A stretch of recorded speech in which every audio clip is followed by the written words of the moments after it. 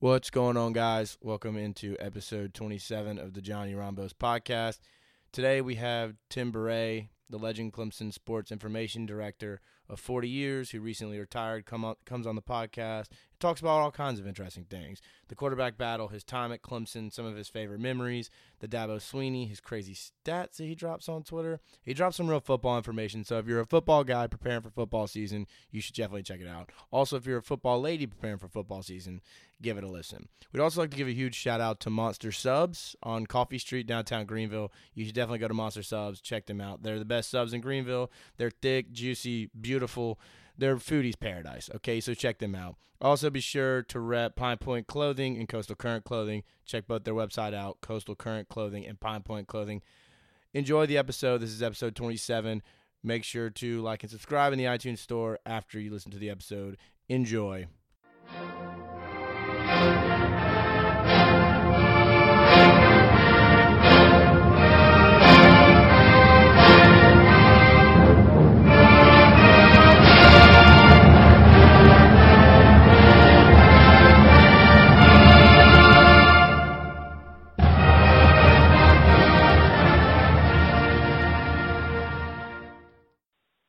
What's going on, guys? Today we've got a big-time guest. We've got Tim Bourret from Clemson University, the greatest sports information director probably in the history of college sports. Tim, what's going on, man?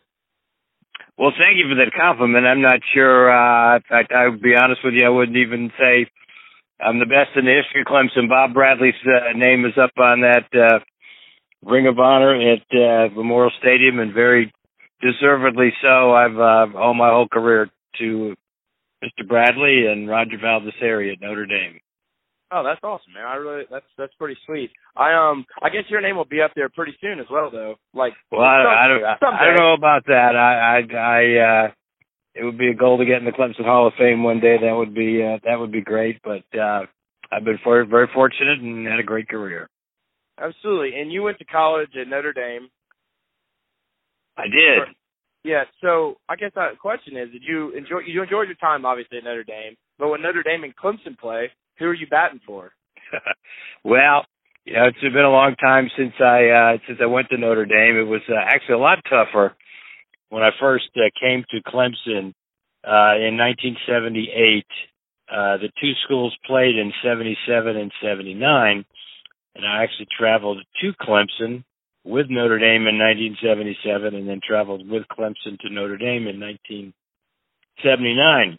But in 1979, when Clemson went to Notre Dame, I got to make the trip, but Bob Bradley was the football SID, and I worked men's basketball and was in charge of the Olympic sports. So I didn't work all that much with football. And Notre Dame still had a lot of the players I was very familiar with.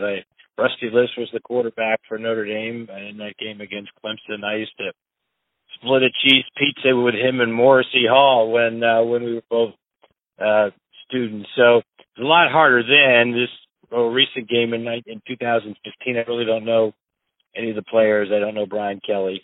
And if you work for Dabo Swinney, there's no way you could root against him. So as long as Dabo's the head coach, I'll be rooting for the Tigers for sure. I love that because it's so hard to root against Dabo. I think even Clemson's biggest haters, they're kind of like, Dabo's such an easy guy to root for. Like you can hate our football program and the university or whatever, sports-wise, but Dabo is such an easily likable guy, which to me is crazy. I mean, he's kind of become the face of Clemson football program, and he's such like a likable guy, like no one really dislikes Dabo in my opinion. Yeah, I mean, it's that way with the national, you talk about, Notre Dame fans when I retired, he was nice enough to present me with a golf cart. I live on a golf course, and I'm going to get to play a lot more golf now. And so he got me a golf cart, and he put a Clemson logo and a Notre Dame logo on it. And a lot of Notre Dame people saw that on Twitter, and it was retweeted to all of my 1977 classmates at Notre Dame. So I kiddingly say that Dabo is the second favorite coach among Notre Dame fans, and if Notre Dame doesn't beat Michigan, he may become the favorite. That's hilarious. One of my favorite things is the stats you do on Twitter, or you tweet the stats out, the Clemson stats, that makes Clemson fans go crazy because they're so accurate and they're so in-depth. But I was wondering if you had a photographic memory, because I feel like I've seen you do interviews before, and it's like you can recall everything from back in time. And I just think that's such an interesting facet of life, you being able to remember all these things from back in the day. Well, thanks. And one of the reasons that I do remember a lot of stuff is we just published the Clemson football guide, and that was the 40th football guide that I have done. And so over the years, if if you're proofing that guide or write it as I have done, especially from the record standpoint, you tend to remember them because you're going over them again and again. And so I was able to remember a lot of things because of that process. But I like to think I have a pretty good mind for numbers, and that I come by it naturally. My father, who also went to Notre Dame, he was an engineer, went to undergrad at Notre Dame and got his master's from Harvard. And I'm proud to say that he was one of the project engineers that designed the fuel cells for the Apollo space missions in the 1960s, including Apollo 11 that landed on the moon. So I like to believe I inherited a good mind for numbers from him. That's really awesome. So I didn't know your dad went to Harvard. That's crazy. for his master's, yeah, he went to Notre Dame undergrad. Well, I have a question about your photographic memory. And I know probably nobody does, but do you remember being born? Is your memory that good? No, I do not remember that. The first thing I can remember is really being with my grandfather, and that would have been 1958. So I don't have a photographic memory, but part of the deal being successful as a sports information director is knowing where to find things. And so it's not that you're going to, if you look in the Clemson football guide and on page, let's just say 200, the scores of the 1906 season. Well, I don't remember all the scores of the 1906 season, but I know where to find it in the press guide in a swift manner. And that's really the secret to success is having a feel for where everything is and using your resources and where those resources are. Okay. Yeah, the resources, I guess that is pretty cool that you have access to all that kind of stuff, and like you become such a numbers guy. And what's pretty crazy is like on Twitter, I feel like you have a really, really good following. Like Clemson fans seriously like are enamored when you tweet out a stat. I mean, I know I am when I see some, crazy stat.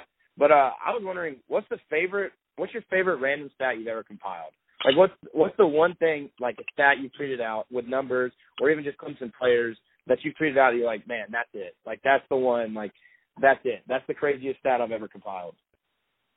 I'm not going to say a stat. I'm going to say I think the fact that I got the most run on Twitter and reaction was when Deshaun Watson was drafted in the spring of 2017, and I knew obviously the story of Deshaun growing up in a Habitat for Humanity house that was financed and furnished by Warwick Dunn. And so I thought to myself, I think Warwick Dunn was a first-round draft pick. I wonder when he was drafted. Well, son of a gun, I looked it up, and Warwick Dunn was the number 12 pick of the draft his year, which is the exact same number that Deshaun was drafted. So I tweeted that out, and it got an unbelievable run. Yeah, I mean, that's a really interesting fact. I mean, like, first off, Deshaun's a great guy, and the whole Habitat Humanity thing with Warwick Dunn being that guy, it's just, to me, it's wild. Like, Deshaun's story, like, is just so interesting to me that he had a Habitat for Humanity home, and Warwick Dunn was the one that built it. And for Deshaun to grow up and, be a first-round pick, the same pick as Warwick Dunn, like, what a story, right? Yeah, it really is. And he's, and I always thought, Warwick Dunn played from 93 to 96, obviously followed his career, and always thought a lot of him and read all the stories about him, helping families with their homes. And I think obviously, Deshaun knows the story and has kind of followed that also and wants to give back. So it's kind of neat the way that's all worked out. Yeah, I think Deshaun's hungry. I think he's going to have a good year again this year. I mean, he's proved a rebound from an ACL before. And, a lot of people try to compare him to Robert Griffin, which is frustrating a little bit to me because I think that he's a thrower before he's a runner. I think he's a passer before he's a runner. And I think Robert Griffin was a little different. I think they just like to make those comparisons because they were both first-round picks. But I think their careers are going to be completely different. Yeah, Deshaun really has an ability to hit the deep ball, and I think that's certainly a key. The way that he can be a threat as a runner. When more and more teams in the NFL, you see, are running the read option, and that was certainly a key to his success here and last year in his limited 7 games in Houston. But you got to be able to hit that deep ball and take advantage of when you have one-on-one coverage if they're going to move the safety up to help out with the running game. So, I really think he can, pick it up where he left off. Yeah, absolutely. So I guess another question I've got for you. This was kind of fun. What's the most enjoyable event you've ever covered in your time at Clemson? I guess if you had to pick one, the most enjoyable thing in your 40 years at Clemson, what was the most enjoyable event you ever covered? Well, I'm going to be boring and give you an answer that probably is very predictable, but to be here as long as I was and to experience the national championship in 1981, to then come back and experience the 2016 entire season, but in particular that game, and the way we won the game with just 1 second left on a clutch touchdown pass from Watson to Hunter Renfrow, who's just a great story in itself, and one of my all-time favorite student athletes here. He's always been so great and humble with the media that probably does rate number one. That was just an unbelievable game. I mean, just winning a national championship, first off, is amazing, but the way the Clemson won it is just like one of those things you almost dream of. Like, I know me as a child, growing up a Clemson fan, like winning a national championship in the final second, like that's what you dream of, and it happened. So did you get to go to the game? I went to Tampa, but I didn't get tickets. My dad, we get season tickets, and he thought the prices were going to drop, and then they raised higher than they've ever been. So we weren't. Me and my brother, who goes to Clemson as well, we weren't too happy, but you know what? We went down to Tampa and had a good old time. It was really fun. That's good. It was an enjoyable experience. I also was wondering, I guess, you were there during Danny Ford's time. So what's the parallel to Dabo and Danny Ford? Could you draw me some comparisons or maybe some differences in, like, their times at Clemson? Because, I mean, those are the two best coaches probably in Clemson's recent years. Yeah, that is a good question. There are some comparisons, and some they're vastly different. Obviously, both Alabama guys who got a lot of their philosophies of football from legendary Alabama coaches. Dabo, of course, with Gene Stallings, and Coach Ford with Bear Bryant. I get a little bit off tangent. One of my favorite stories about Coach Ford is in 1969 was the 100-year anniversary of college football.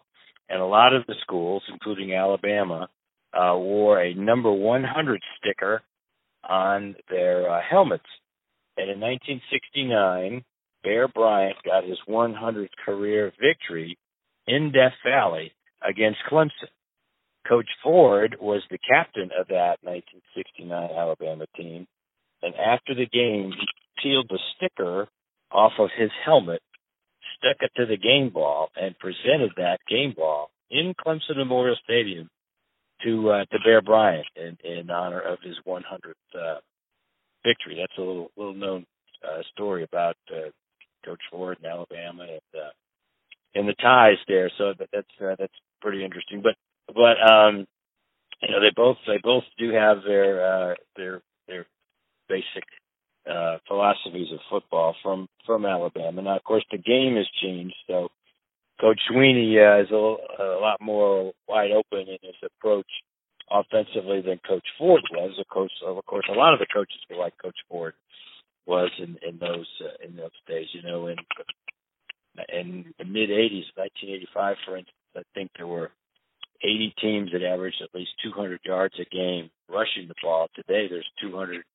80 teams that average 200 yards a game passing the ball. So the game has really changed an awful lot over the years. But both were very popular with the fan base. Both knew the importance of dealing with the media as far as our situation is concerned. And when I did sports information, they both, just did it outstanding. And both had great work ethics and were able to get their players to really buy into this. I saw an article or a news channel, I think it was on Fox News the other day, about Danny Ford. He's one of the few owners of a hemp farm in South Carolina.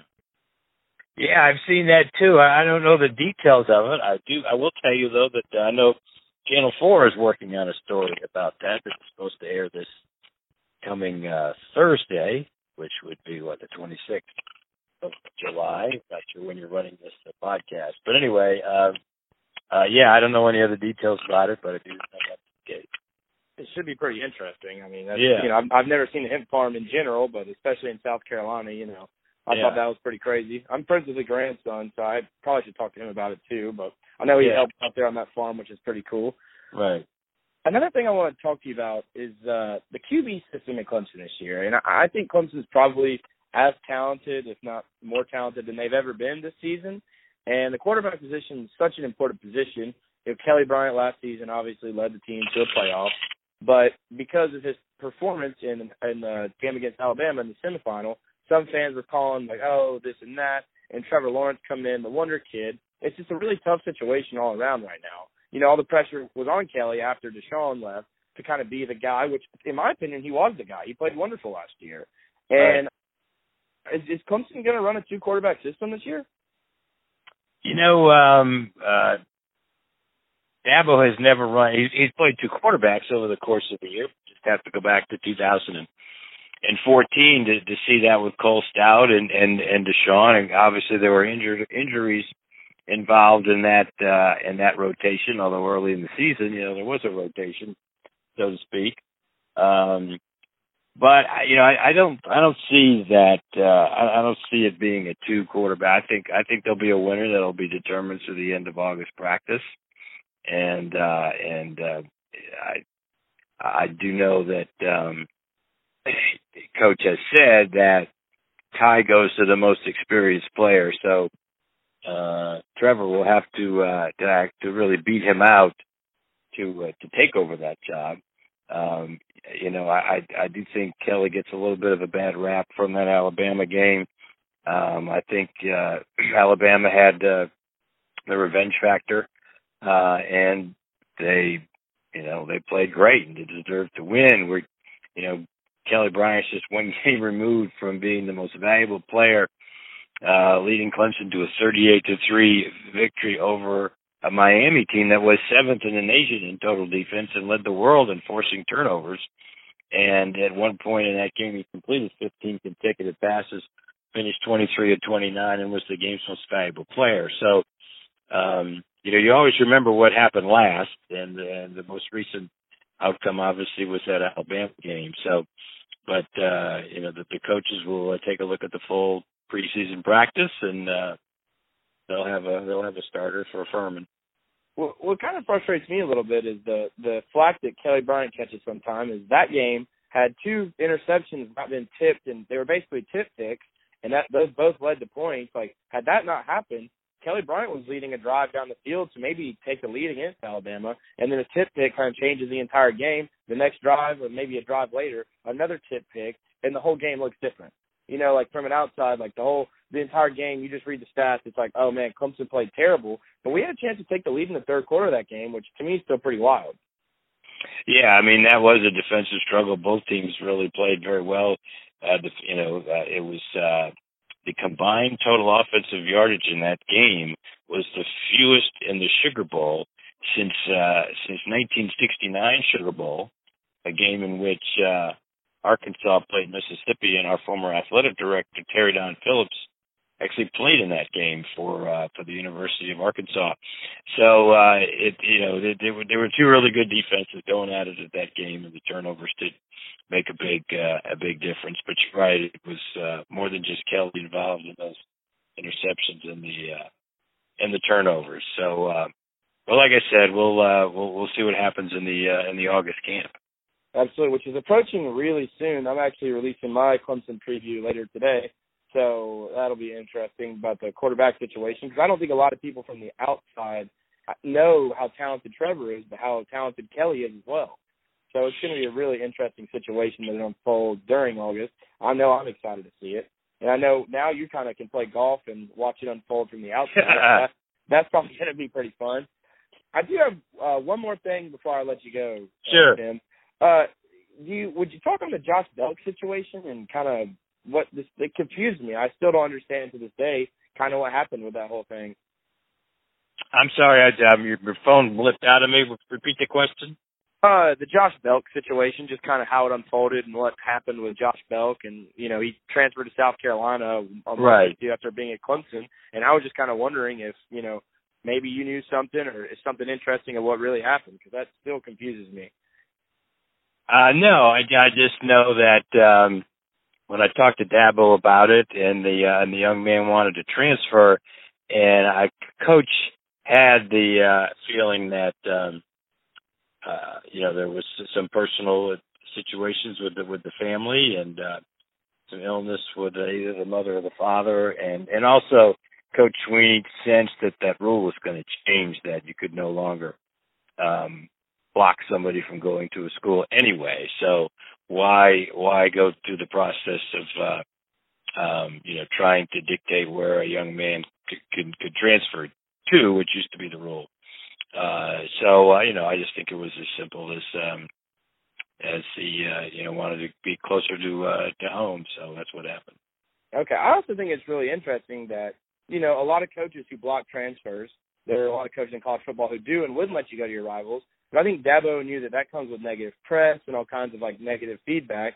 Well, Dabo's so confident, and where I think we are in the program right now, that I personally think he didn't care. He knew he was going to go to South Carolina. He was going to end up one way or another, and we got no negative press from it. We let Josh Belk go to where he wanted to go, kind of where his heart was. So I thought that was pretty cool how we got no negative feedback. We let a young kid who maybe made a wrong decision, go where he wanted to go without any negatives.